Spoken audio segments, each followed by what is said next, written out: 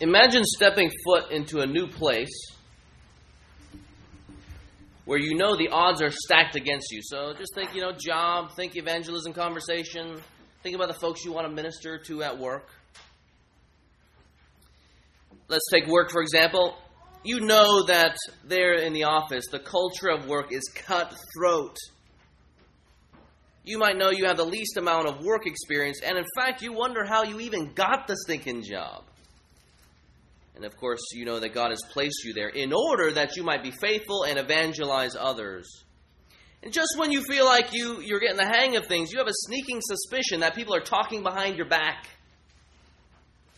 You know your coworkers are looking down at you, and you know that somehow you've gotten out of favor with the folks you're trying to work with. I mean, what do you do? What do you do with those people or in the situation where you know that people that you're trying to evangelize to, they look down on you? Now, you guys are in these situations regularly. How do you get back into favor with these folks? How do you win over your hearers? How do you establish a good relationship with these people? Well, a young pastor, his name is Timothy, he was in such a situation. There were a number of things working against this young pastor, this young man. The struggling church, for example, there were false teachers that had arisen to positions of leadership. They were teaching false doctrine. They were preying on women. And on top of that, they seemed to look down on such a young pastor. Today we actually see what Paul's plan for Timothy is, what God's plan for Timothy is.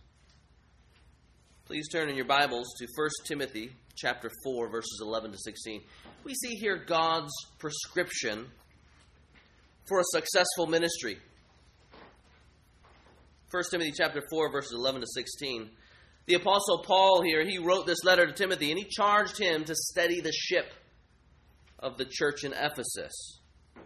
More specifically, in chapter 4, Paul writes to Timothy, wanting to steady him, the pastor. So not only did the ship need steadying, Timothy himself needs steadying. And he does this by holding out the tasks that were to be high priority on his list of to-dos. So here it's like God is marking, okay, you got a bunch of to-dos. Let me just show you which ones are of utmost priority if you are to have a successful ministry and then to steady the ship. Look there in verse 11. Paul says, "Command and teach these things. Let no one despise you for your youth, but set the believers an example in speech, in conduct, in love, in faith, in purity. Until I come, devote yourself to the public reading of Scripture, to exhortation, to teaching. Do not neglect the gift you have, which was given you by prophecy when the council of elders laid their hands on you. Practice these things, immerse yourself in them, so that all may see your progress. Keep a close watch on yourself and on the teaching. Persist in this, for by doing so you will save both yourself and your hearers." So put yourself in Timothy's shoes. You can see here why this is a bad situation, at least humanly speaking. He is charged to steady the ship. He's charged to teach against the false teachers. I mean, that in and of itself, imagine if there are false teachers here and you are charged to teach against them.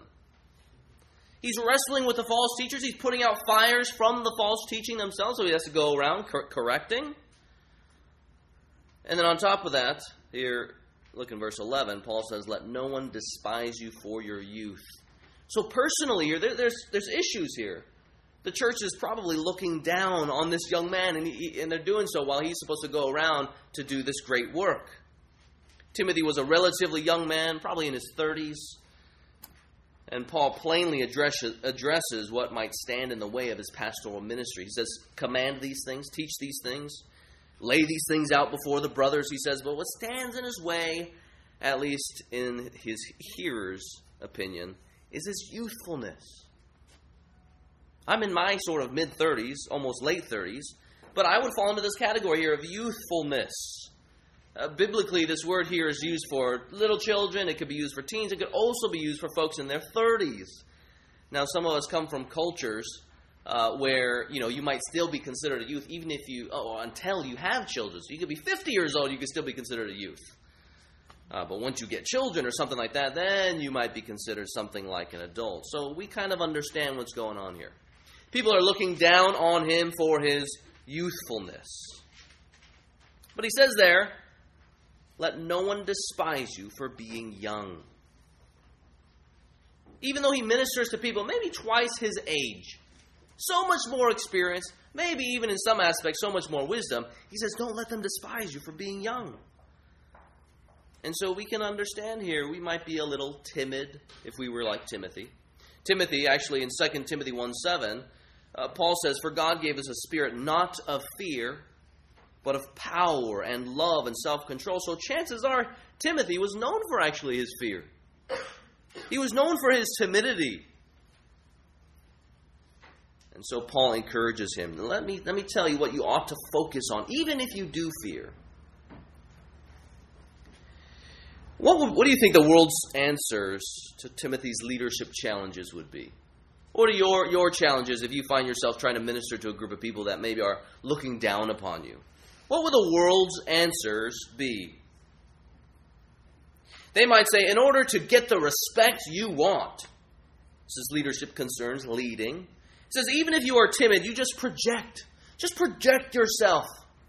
Give off an air of confidence, and people will follow you. They're not going to question you.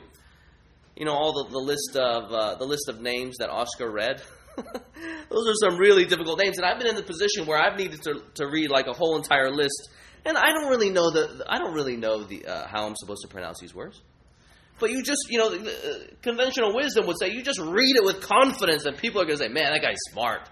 He knows what he's talking about." That's what they would say, maybe. Just project the air of confidence people begin to follow. If you don't know the answer, just give an answer confidently, and you'll win your followers over. They might say, okay, spend your time politicking and figuring out who the right leaders are. Then you can sway the whole entire group and get them to yes. Get them to do what you want. You can even ostracize those who are against you, and soon those folks are going to leave. People may even encourage a young leader to force their will upon the people that they're trying to lead. Then you are king of the castle. But in a church, though, where Christ is king, we know that those answers don't solve anything. The Christian pastor and the Christian in general is a servant of God, as we've seen in the past, a servant of Christ Jesus. So the world may have all of their solutions for gaining respect and earning the right to be heard. But in the kingdom of God, where a church is an embassy of God here on earth, the solutions are drastically different. And I hope you understand it's actually incredibly freeing here if we find ourselves being looked down upon or something like that, like Timothy might have been there. So application for you guys, if you're a Christian and you're ministering to someone and you want to know what to focus on here, you might be experiencing some difficulties at the workplace. What ought you to focus on? This chapter here will be really useful. This section here is really useful. And it brings us to the first point there. The first point, the first to-do of successful ministry is be godly. You want successful ministry, be godly. There in verse 12. Let no one despise you for your youth, but set the believers an example in speech, in conduct, in love, in faith, in purity. The first to-do, be godly. Paul calls him here to be an example of godliness. Now, I know that many of you guys are in our 1 Corinthians Bible studies there, and we're going through, I follow Paul, I follow Apollos, and there's divisions in the church because these people are saying, I follow this guy is my disciple, he is my example. Paul rebukes the church there in that situation because it's creating factions and they're proud. But here there is a very real sense in which we ought to be able to say that some man or some woman is our example. So Paul, with all boldness, can say in 1 Corinthians 11, he says, be imitators of me as I am of Christ. So at some point in time in our Christian life, in our Christian walk, we ought to be able to say, look, you imitate me insofar as I imitate Christ. That's what Paul's encouraging Timothy here. And keep in mind, this is God's design for maturity in Christ. He says, look, if you guys want to grow in maturity, what I want you to do is you find a godly example, and you who are godly, you guys become examples. Which is why parents are supposed to instruct their children and be an example. It is why, let's say, our Sunday school teachers, our nursery workers are actually supposed to be an example for others to follow. And it's why elders and pastors are to do the same here. Be imitators of me as I am of Christ. He's supposed to be godly. He's supposed to set an example. You know, if we keep in mind the context that Timothy was in, how there's a lot of things stacked against him, you really see the power of godliness, don't you? And if you meditate on it, I think it becomes more and more stark. The solution here to this challenge. Be godly. Right? So typically, if you've ever fallen out of good graces with someone, or out of favor with someone, you know, you really want to love them. You want to share the gospel with them. You want to have an effective ministry. Oftentimes, you try and get back into favor with them. So this might be some of your guys' relationships, like with you and your husband, or with you and your wife, or with you and your children. You want to get back into favor, let's say, with your children, who might be ticked off at you. But here he says, look, no, that's not the solution. He says the first solution is you be godly. You want a successful ministry among the flock, at work, amongst your spouse, your children. You show them how to be godly. Set an example or a pattern. You see the power of godliness here. So godliness is the answer, the solution, the water that extinguishes the fire of judgmentalism, so being despised. That's the solution. Go and be godly if people are despising you or judging you. It's like he's supposed to display the characteristics of heaven, and his watchers are supposed to say, wow, that's really something different there.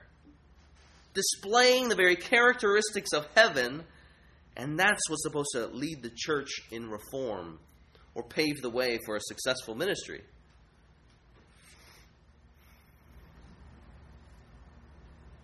No wonder Paul spent so long detailing the characteristics that church leaders ought to have in an earlier chapter. He's looking at, you guys remember that? He's looking at characteristics of the elders, characteristics of the deacon. He spends a long time there. It's because these people are supposed to lead by example. They're supposed to lead in speech and conduct. So what I say, and then also how I act. The matters of the heart there, love, in faith. So matters of belief, and then matters of purity, which includes, sexual conduct here.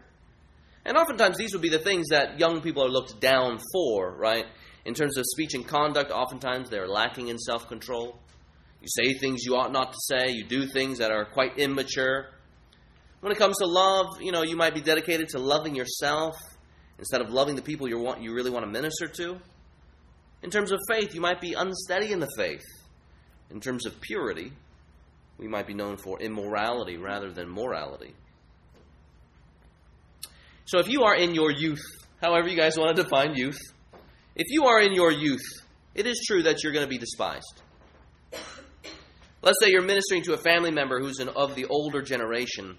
You too have a solution from Paul the Apostle from this passage. You yourself have a solution from Paul, writing under the inspiration of the Spirit. He says, don't worry about gaining their approval. Don't worry about gaining their approval. Instead, you strive to set an example in speech, conduct, love, faith, and purity. Let godliness lead in your efforts of reformation in the church, of evangelism, befriending others. I mean, so many times we underestimate the power of a godly example, don't we? I mean, just imagine, let's say, if a 12-year-old came up to you, a 12-year-old who's genuinely born again, a brother or sister who's passionate for the Lord, he comes up to you and he says, you know what? I've been praying for you. So whether you are 80 years old or 25, how would you feel if that 12-year-old said, I prayed for you this morning? Would you not be really encouraged by that? Would you not also be a little rebuked if a 12-year-old came up to you and said he was praying for us? I mean, whoever it is that you're wanting to minister to, people in this church, whether mom or dad at home, or grandma, your cousins, your next door neighbors, set an example of godliness. Let's take the realm of the home, okay? I just got a few practical examples. Realm of the home. In the area of speech and conduct, how can I set an example? Well, how about this? When you sin, actually apologize. Now, a lot of us come from situations where we know, without a doubt, we didn't grow up saying sorry. We know that that's not our background. And so there might be the temptation to say, oh, well, we just don't do that in this house, so I'm not going to do it. Let me encourage you not to slack off and say, I don't need to do that. But instead, follow Jesus, confess your sin, and apologize to those you've actually sinned against. And that actually shows them, wow, this person here is humble. He puts pride aside. And he actually acknowledges where he's wrong and he asks for forgiveness. That sets a beautiful example to the older generation. How about love? Let me encourage you, young folks, however you might define young, look for ways to love the older generation. Pick up extra chores around the house in effort to show love. Ask your parents how you can be of help. So today when you're driving, back home, let's say if you live with your parents, ask your parents, give them a call, say, hey, would you like me to pick up anything from the grocery store in effort to love you and serve you in ways that I can? When it comes to the spiritual, in seeking to love them, have you ever considered letting them know that you've been praying for them? These are folks that we live with and folks that hopefully we would be praying for, but oftentimes we're not letting them know that we're actually praying for them. Praying that they would love Jesus, praying for peace in the midst of a difficult situation, praying that they would trust in Jesus Christ. Tell them that you are praying for them. In matters of faith, why don't you bring up what you've been reading in your devotions? Or you can talk about what you are learning here at church. How God has blessed you through His Word. Any new insights that the Lord is giving you. You take the initiative to bring those things up with your parents or of the older generation that you're trying to reach out to. Hopefully, it'll stimulate some good, solid conversation. And even when it doesn't, it helps us trust the Spirit that it's He who works. Next one, purity. Have you guys, young folks, and then older folks, if you're trying to set an example, have you ever considered talking about your struggles to your parents? Ever? You ever think about sharing your victories that have been given to you by the grace of God? Why don't you try, today even, to share your struggle with your parents? Appropriately speaking. So let's say you struggle with lust. Why don't you share how you struggle with lust with your parents? Even if they struggle with lust, even if they're non-Christians, and you're coming to dad and mom and saying, look, this is what I struggle with, and this is how I'm battling it, and this is how I understand lust according to Scripture, this is what Jesus wants of my life. You know what they're going to say? They're going to say, wow, this guy's taking things really seriously. And even if they think that you guys are morons because you actually want to struggle with it, then actually you're representing Jesus Christ and His holiness and His purity to people who might not understand it. Share your struggles with the older generation. Friends, do not discount the power of a godly example.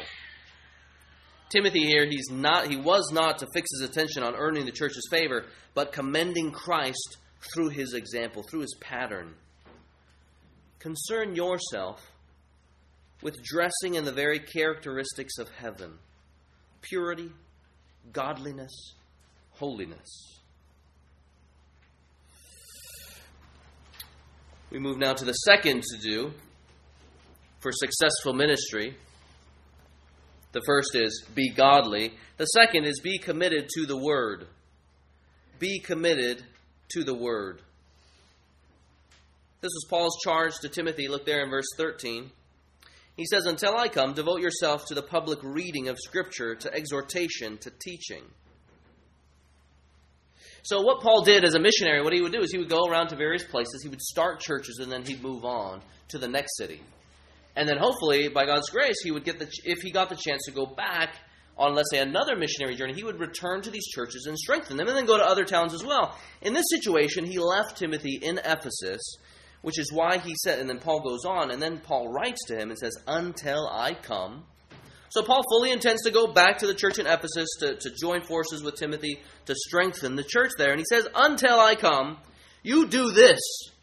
Yes, I know that there are false teachers. I know that people are against you. I know that you might be despised, but you do this. You be godly and you be devoted to the Word of God. Devote yourself to the Word. The false teachers, they were also devoted to other things there. They were devoted, as it says earlier in chapter 4, to the teachings of demons. They were devoted, in chapter 1, you can read there, it talks about how they were devoted to endless genealogies, myths, discussions, things that are so fruitless. But he says, look, you want to be fruitful. You devote yourself to the right things. If you guys have ever found yourself in a situation where you need to minister to someone who's straying, let's say they've imbibed of some sort of false teaching and they're sort of going astray, you know that oftentimes it's kind of hard to determine what the right things are in those situations.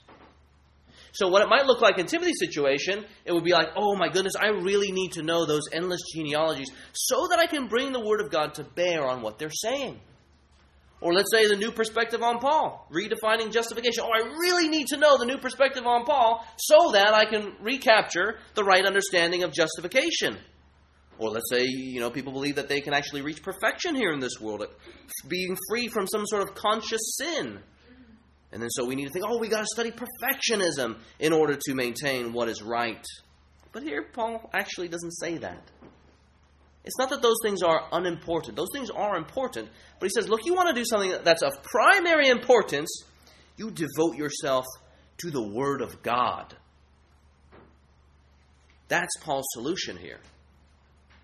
The main thing for a pastor is that he be devoted and committed to the Word of God. The public reading of Scripture, to exhortation, and to teaching. We here at First Baptist Church, we strive and we seek to be devoted to these things. So in our services, we publicly read the Word of God, and we're going to preach and teach the Word of God in our services. It is, after all, God's divine words, His personal words to us. He speaks, and so to hear to hear and heed God's Word is to hear and heed God Himself, which is why we want to give time to doing this. So in our services, we read the Word, we sing the Word, we pray the Word. So Oscar today, as he read Nehemiah there, he's praying through Nehemiah as well as our passage today. We're praying through the Word. We're hearing the Word preached. And then we even get to see the truths of God's Word in the gospel through the Lord's Supper and baptism, celebrating His death and His resurrection. So in terms of the flow of the service here, this is how we are dedicated to the reading of the Word and the preaching and teaching of God's Word. We begin our service with a call to worship officially, where we come to God humbly, quieting ourselves in a humble position and listening to the divine Word given to us as God calls us to worship. We hope that our songs are filled with the Word of God. We're going to be reading Scripture, and hopefully here in this Nehemiah passage we see a similar theme in the opposite testament. So right now we're in the New Testament, so our Scripture reading oftentimes is in the opposite testament, and hopefully there we be grabbing a text that conveys the same exact theme. And then of course we come to the preaching of the Word, the central piece of this service, the preaching and teaching of the passage. That is 1 Timothy 4. So what we seek to do here is just take the Word of God, the section that we're looking at, and take the main point and unfold that to the congregation. So I'm just a conveyor of God's Word here, and hopefully all of the elements of the service would move towards revealing what God has already revealed, or a re-revealing, you could say it. That's why we sing songs like, "Speak, O Lord." We're crying out to God that He alone would actually do the speaking here. Some people say, let's just keep in mind our visitors. We don't want to read too much of the Bible, nor do we want to preach too long. It'll turn people away. There, the Word is almost seen like the unsightly, the yucky wart on the face of the church that is so offensive. And so what you do is you cover that thing up and make sure the visitors don't see the Word. Covering up that thing, or people will never draw near. But friends, that couldn't be farther from the truth. It is God's Word, actually, that does indeed draw people near. His Word saves. So in James 1:18 it says, of His own will He brought us forth of the Word of truth. Peter says we are born by this Word. We see in Scripture that His Word sanctifies. Jesus said in John 17:17, sanctify them in the truth. Your Word is truth. So it makes us holy here. And then God's Word revives. Psalm 19 verse 7, the law of the Lord revives the soul. And there in the passage of Nehemiah, what's so awesome there is that finally the Jews were allowed to go back and to worship in their own land. They're going to rebuild the temple. And what do? They gather there. Go ahead and read Nehemiah 8 later on.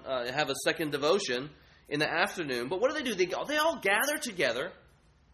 And the Word is read. They even build a little platform. The Word is read, the law of Moses there. And they give the sense. That's what Nehemiah 8 verse 8 says. They read the Word and then they give the sense. They're just unfolding the meaning of Scripture. And that is actually what revives. You can think of Hilkiah in 2 Kings 22. The Word of God is like, off to the side. It's hidden. It is lost. Somehow the Word of God was lost. And then Hilkiah, he says, I have found the Word of God. And then Josiah is kind of like amazed, like, whoa, there's this Word of God. Let's read it. And then that leads to revival in Israel there. So if the Word saves, if the Word sanctifies, and if the Word revives, then to neglect the reading and preaching of the Word in public worship is to keep people from salvation. If it does all those things, then to neglect the Word is to keep people from salvation. So that's why we want to simply unfold the Word every single Sunday.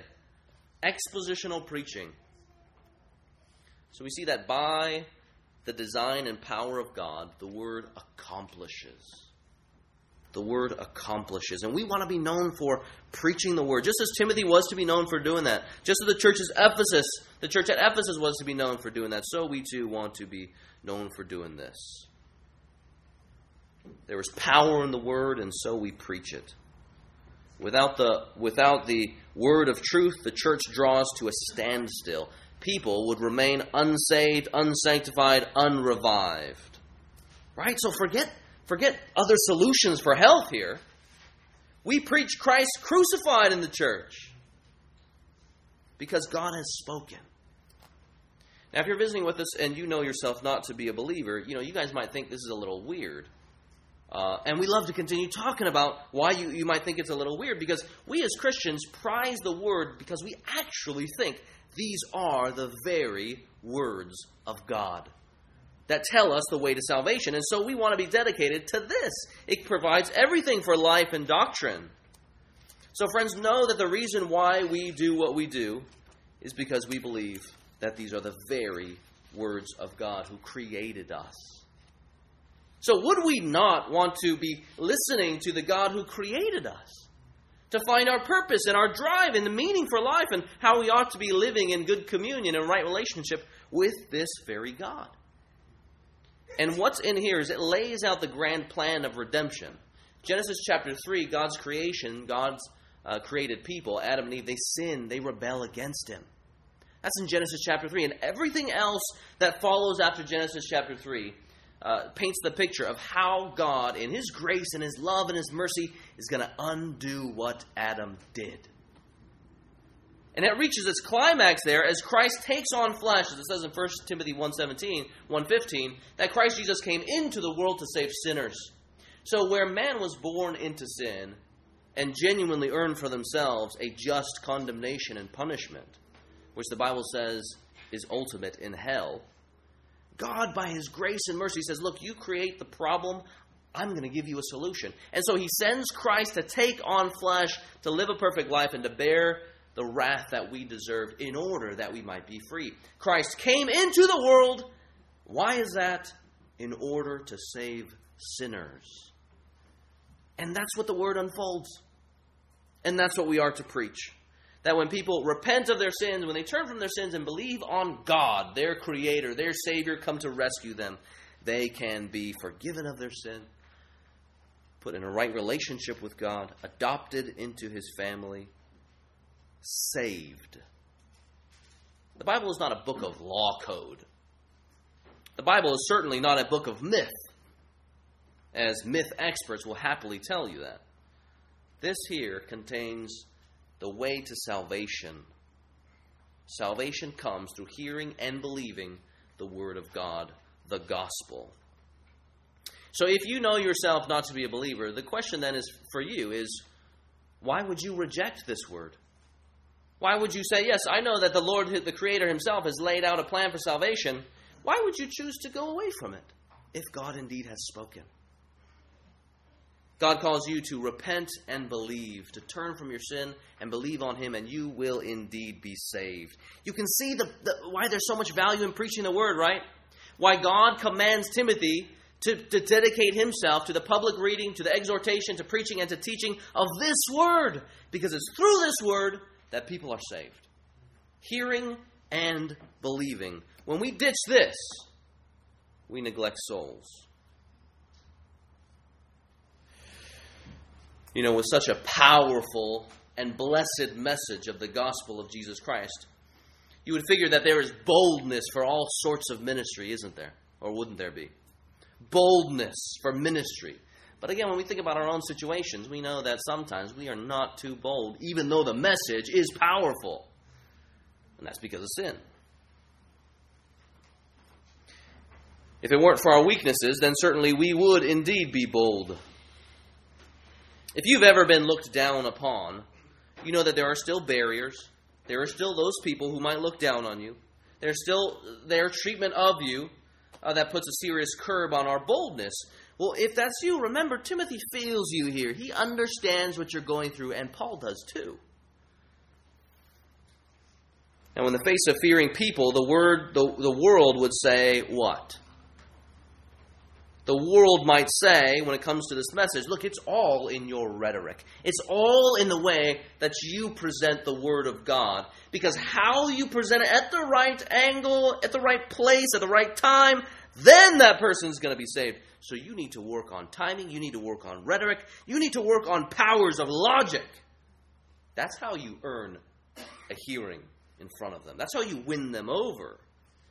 And so you, the fearful messenger with a so-called powerful message, can draw confidence in your own mental faculties and your own abilities and your own judgment and wisdom, and then you go have at it. But again, Paul knows that the minister is a servant of God. And he points fearful Timothy not to his own deep well of human strength, but to the inexhaustible powers of heaven. Did you guys notice that in the passage there? He says, look, you dedicate yourself to the preaching of the Word, and to rhetoric, and to logic. He doesn't say that. He says you want strength for preaching and for ministry. You draw on the powers of heaven. Look there in verse 13. Do not neglect the gift you have, which was given you by prophecy when the council of elders laid their hands on you. So there, what he's talking about is spiritual gifting. Divine empowerment as well as ability. They're in preaching the Word of God. These things are given by Christ to the church in order to accomplish His will. So in this encouragement to Timothy, it's almost like Christ Himself is saying, look, yes, you are an under-shepherd of my people. You are a herald of my gospel. Now don't you ever forget the power of my Spirit as you go about fulfilling this task. This is the gift here. It is Spirit-empowered. Right? He received this gift, this charisma, as it says in Greek. This is Spirit-empowered. It is a Word of God attested. So his gifting and his responsibility, his calling came by a word of prophecy. So that's a Word of God attested. And then it's elder-approved. He says, look, all my other people, all the other leaders in the church, they approve of your gift. The elders there, they were backing Timothy, saying, yes, indeed, you have been called to this specific task. So this here is supposed to be confidence-inducing, isn't it? Paul here, he's seeking to come alongside young Timothy and give him boldness, not in himself, but in the power of God. So yes, there might be false teachers. Yes, you might be despised because you're young. But I want you to display the characteristics of God. I want you to devote yourself to the words of God, and I want you to work in the power of God. How is that for confidence? Forget man's power and strength. Why draw from the knapsack of man's power when the heavens are full and available with God's? So if you find yourself fearing man, why draw from your limited battery when you can be drawing from God's which never runs out? That's why Paul brings up this ordination event, right? He's encouraging him to fan into flame the gift that he has. That's what it says in 2 Timothy 1:6. So for you guys, what or whom do you rely on in the tasks that God has given you? Not everyone is called to be a preacher, but everyone is called to share the gospel. Not everyone is called to lead a church from the pulpit, but everyone is called to love their brothers and sisters, serve the church, be hospitable. Those who are mature, they're called to bless the less mature. We're all called to set an example. We could go on and on. And in it all, you might be genuinely despised. You may face false teachers, but remember your divine empowerment by the Spirit. The Spirit works in all. And that's what we see in Acts chapter 4, right? When Peter was released from jail. You guys remember that? Peter gets released from jail and he goes back to where all of the disciples were, which there were a number, because there were hundreds of thousands of Jews who had gone there for the feast of Pentecost and then Passover and then Pentecost. This is what they pray in Acts 4, verse 29. And now, Lord, look upon their threats and grant to your servants to continue to speak your word with all boldness. And it says, and they were filled with the Holy Spirit and continued to speak the word of God with boldness. That's the empowerment of the Spirit there that Timothy was to rely on. Not on his own gifts, his limited energy, his limited rhetoric, limited logic, but the very powers of heaven. So we've seen that Timothy, if he is to succeed in ministry, he's supposed to be godly, he's supposed to be committed to the Word, and in the power of the Spirit at all times. Next, thirdly, we see how he's supposed to go about doing these things. How he's supposed to go about being godly, and then how he's supposed to go about teaching. It says there, if you want successful ministry, you're supposed to be watchful. Be watchful. A summary thus far can be found in verse 12. Go ahead and look there. It says, practice these things. Immerse yourself in them, so that your progress may be evident to all. Immerse yourself in them. Practice these things. Be godly. Preach the word. And he says there in 16, keep a close watch on yourself and on the teaching. You could translate this, keep a close watch. You could translate this, fix your attention on. You can translate this, take pains with these things. But watchfulness here is the key to success. Watchfulness. Some of us wonder, well, how does somebody go about watching himself and his doctrine? What does that practically look like? What's involved in this watchfulness? Well, I think it's actually quite easy to determine what this watchfulness involves by looking at some of the daily things that we find ourselves involved in our lives. So have you guys ever studied an instrument, for example, and you want to become a budding musician? So I studied guitar, I studied the saxophone for 10 years. And so what I did to immerse myself in it was I would be reading jazz biographies of jazz musicians.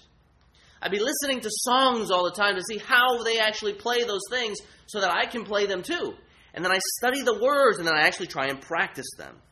There, the budding musician cultivates his ability to play the notes. Being watchful. If you guys ever involved in sports, for example, you want to excel in whatever sport you play in, you're going to be watchful. You're going to study the philosophy of the game. You're going to see what your weaknesses are, what your strengths are. Even if you do this in the fantasy world. Fantasy football, for example. You're going to be studying your players. You're going to be studying trades. You're going to be studying rebounds, free throws, steals, everything. You're going to be immersing yourself in them with the purpose of wanting to win. On a much more serious note, if you've been newly diagnosed with diabetes, what do? You watch your blood sugar. You watch what you put in your body. You know, sadly, we know what it means to be watchful in these areas, even though they might have little eternal significance. But yet we are so inattentive to the most weighty matters in the universe, salvation. But this watchfulness here is of utmost importance. So in 15, there Paul says, practice these things. He also says, keep a close watch on these things, persist in these things. the reason why. Here we get purpose, okay? Be godly. Dedicate yourself to the reading, preaching, teaching of the word. The grand purpose, as you are watchful, he says, salvation. For, there in verse 16, for, by doing so, you will save both yourself and your hearers. The purpose is salvation. And so that fuels the ways in which we are to watch ourselves. Now, if we have a different purpose, if, let's say, our grand purpose in ministering to somebody is, let's say, wanting to get into good graces with them, wanting to gain back favor with them, then you're going to come up with a very different solution. You might teach them what they want to hear at the given time, never really getting to the heart of the gospel. And unfortunately, what that does is that might get you into good graces. It might get them to love you, but it does not get them to love God. Paul's logic is simple here. If you continue in the faith that is growing in Christ-likeness, believing in God's word, sticking to true doctrine, you'll show yourself to be a believer. That's what he means there when he says you saved yourself. You show yourself to be a believer through persevering. He says you also save other people. In that, if Timothy, the pastor himself, is teaching and living the life that accords with sound doctrine, then the Christians too are going to continue in sound doctrine. They're not going to wander away into false doctrine or even teach false doctrine like the false teachers were. The end result would be salvation. So here, watchfulness and perseverance, they go together. So for you, how's your watchfulness going? How's your watchfulness going? Tending to your heart, tending to your doctrine. Doing both is absolutely critical, certainly for the pastor, certainly for anyone involved in public ministry, but for every Christian out there. Unfortunately, you know, it is our temptation to tend to what the public sees first. The temptation for the Christian is to tend to what the public sees first, that is maybe our teaching, but then to disregard what God calls of us first. Character. That is a dangerous place to be in. A dangerous place to be in. To tend, ultimately, first and foremost, to give our priority to tend to what the public sees first, but all the while neglect of what God calls and demands of us first. So tending to your teaching, to the neglect of your heart, is to live in the shadows of hypocrisy. As time passes, all will see the real thing. So tending to your preaching or your teaching, your evangelism, your Bible study, leadership skills, your church attendance, your giving, your personal devotions, your prayer life, your shepherding of your children, the shepherding of your wife, doing all those things to the neglect of your heart is to live in the shadows of hypocrisy. As time passes, all will see the real thing. So in an effort to cultivate watchfulness, I have a few recommendations on how we can be watching our life and doctrine. Number one, make time for self-watch. Simply, make time for self-watch. What this might look like is setting aside time to actually be in the Word, to examine your own heart. With the same spirit that the psalmist says from Psalm 139, verse 23, "Search me, O God, and know my heart. Try me and know my thoughts." So do you make time for self-watch? Or would you rather make time to listen to the new Trip Lee CD that came out and read every single lyric so you would be immersed in hip-hop? Now that is important, but not as important as immersing yourself in watching your life and your teaching. The second thing, what accompanies self-watch, or how the first thing that you should use in terms of self-watch, is you use the Word of God. Use the Word of God. Submit yourself to the Word of God, because it is that casts light on your soul, right? You see a more accurate picture of your own life. You see the depths of your sin, how flighty your desires are, and it helps you see how you're prone to wander. But as you do this, don't just stop there and think, "I am a worm." What you're supposed to do there after you see the depth of your sin is turn to the grace of God. To see the height, the depth, the breadth, the length of God's love for you in Christ Jesus. So you're to remember not merely that you are sinful, But you're also supposed to remember that Christ's love, His grace, is so much greater, binding the brokenhearted. In this pace of life that we have today, where we busy ourselves with Facebook and Twitter, we can neglect self-watch. But here, God calls us to watch ourselves, and to do so with the Word, carving out time. Another thing, prayerfully read the Bible. So not only read the Bible, but prayerfully read the Bible. How are you supposed to know how to live according to sound doctrine if you don't know what sound doctrine is here?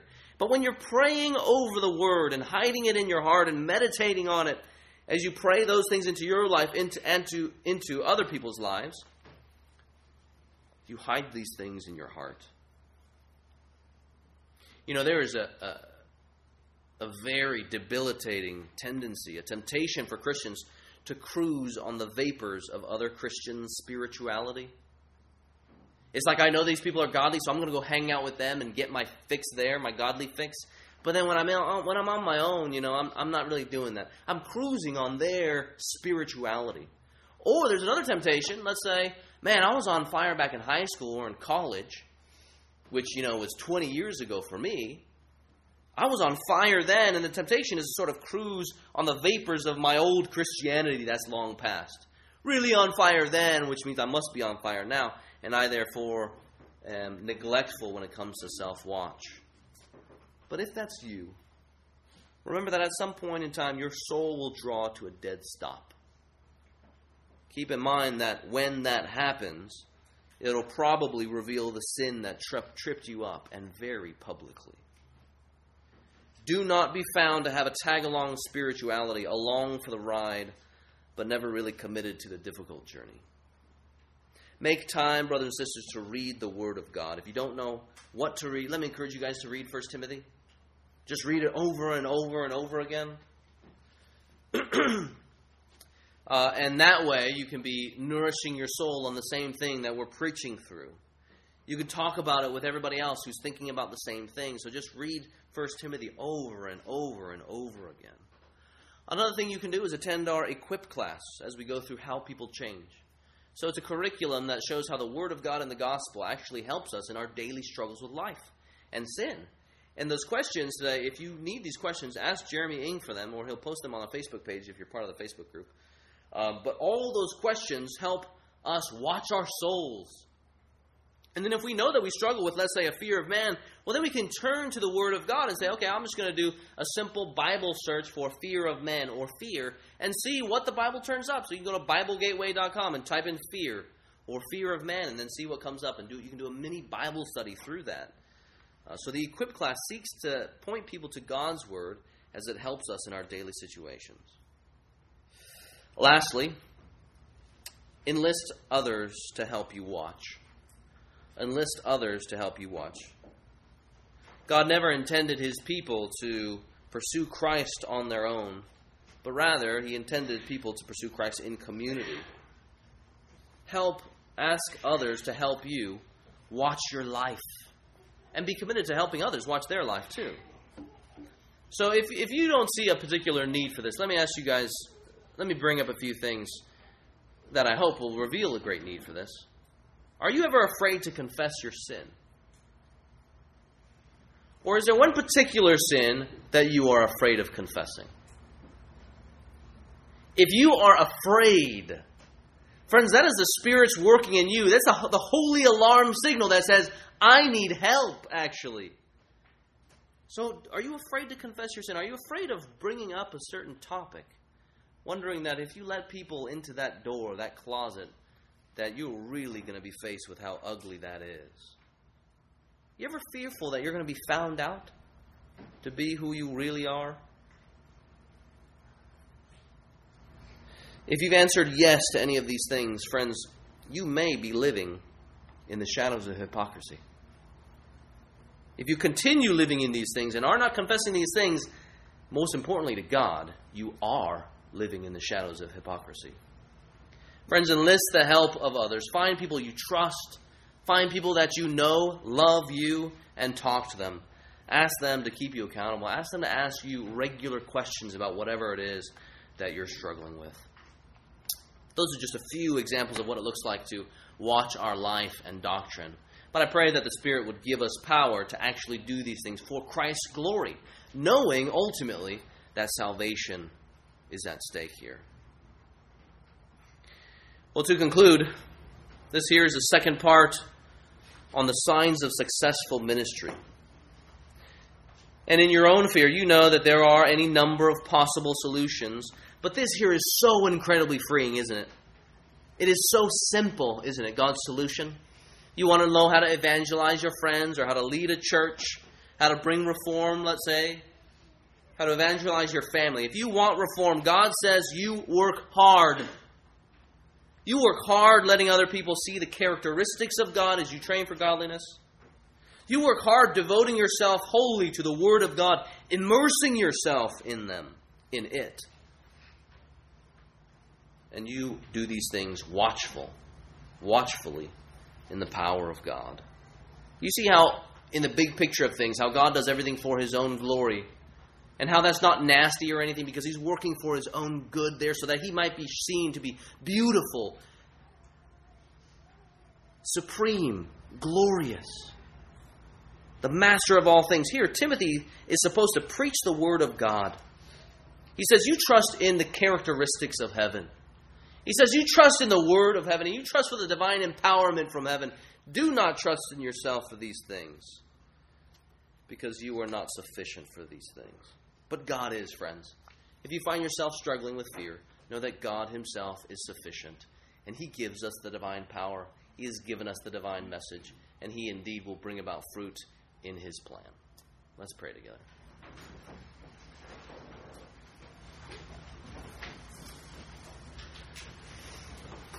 Our Father in heaven, Lord, we thank You that You are a sovereign God. We recognize, Lord, that is freeing, because if it were up to us, we would be done for. Lord, we thank You that You give us boldness by the power of the Spirit. Lord, we thank You that You bring conviction of the power of the Spirit. Lord, we thank You that You exalt Christ in our life by the power of the Spirit. So, Lord, as we seek to minister to others, whether we are shepherding a church, whether we are ministering to our family, our neighbors, our coworkers, Father, we pray that we would trust in You. And at the same time, we would be diligent in the very things You've called us to do and be. Make us a godly people, we pray. We pray, Lord, that reform here in this church, or in our families, ministry, wherever we are, Lord, we ask that what would lead those efforts is godliness. That You would go before us. Your very characteristics. Lord, we ask that we, as we pursue godliness, that we might be a beautiful picture as we display Your glory to the world. We pray, Lord, that the world would know more about who You are by the ways in which we live and through the things that we speak. Lord, we pray that our mouths, though they are confused at times, at a loss for words at times, Lord, we pray that You would help us recall the very words that You've given us. May we be devoted to the public reading of Scripture, to teaching and to exhortation, and in reliance upon the Spirit. Make us watchful, we pray. Search us. Know our hearts, that we might be confessing our sin and trusting in You and Your divine empowerment for this task. Lord Jesus, we do indeed ask that You would be glorified in our services and in everything we do, because it is for Your glory alone. In Your name we pray. Amen.